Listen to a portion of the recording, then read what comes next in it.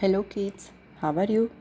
Today we are going to start the story about the wolf and the crane. So let's start our story.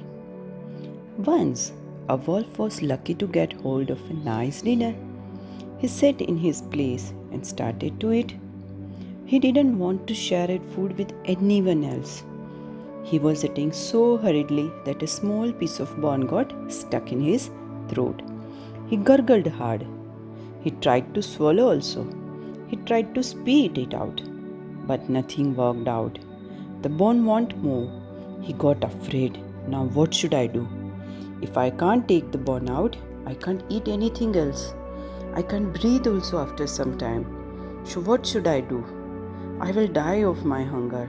I will die of my short breath. What should I do? He thought very sadly.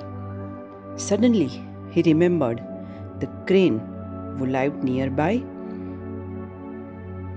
The crane has a long neck, so he might help me.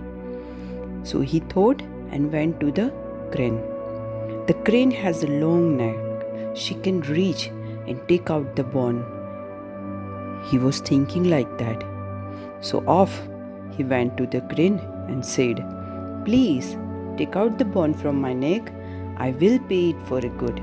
The crane took out the bone and asked for her fees, at least for some worthy prizes. But do you know what the wolf replied? Wolf said, "Aren't you happy that you put your head in my mouth and got it out safely? Forget my fees."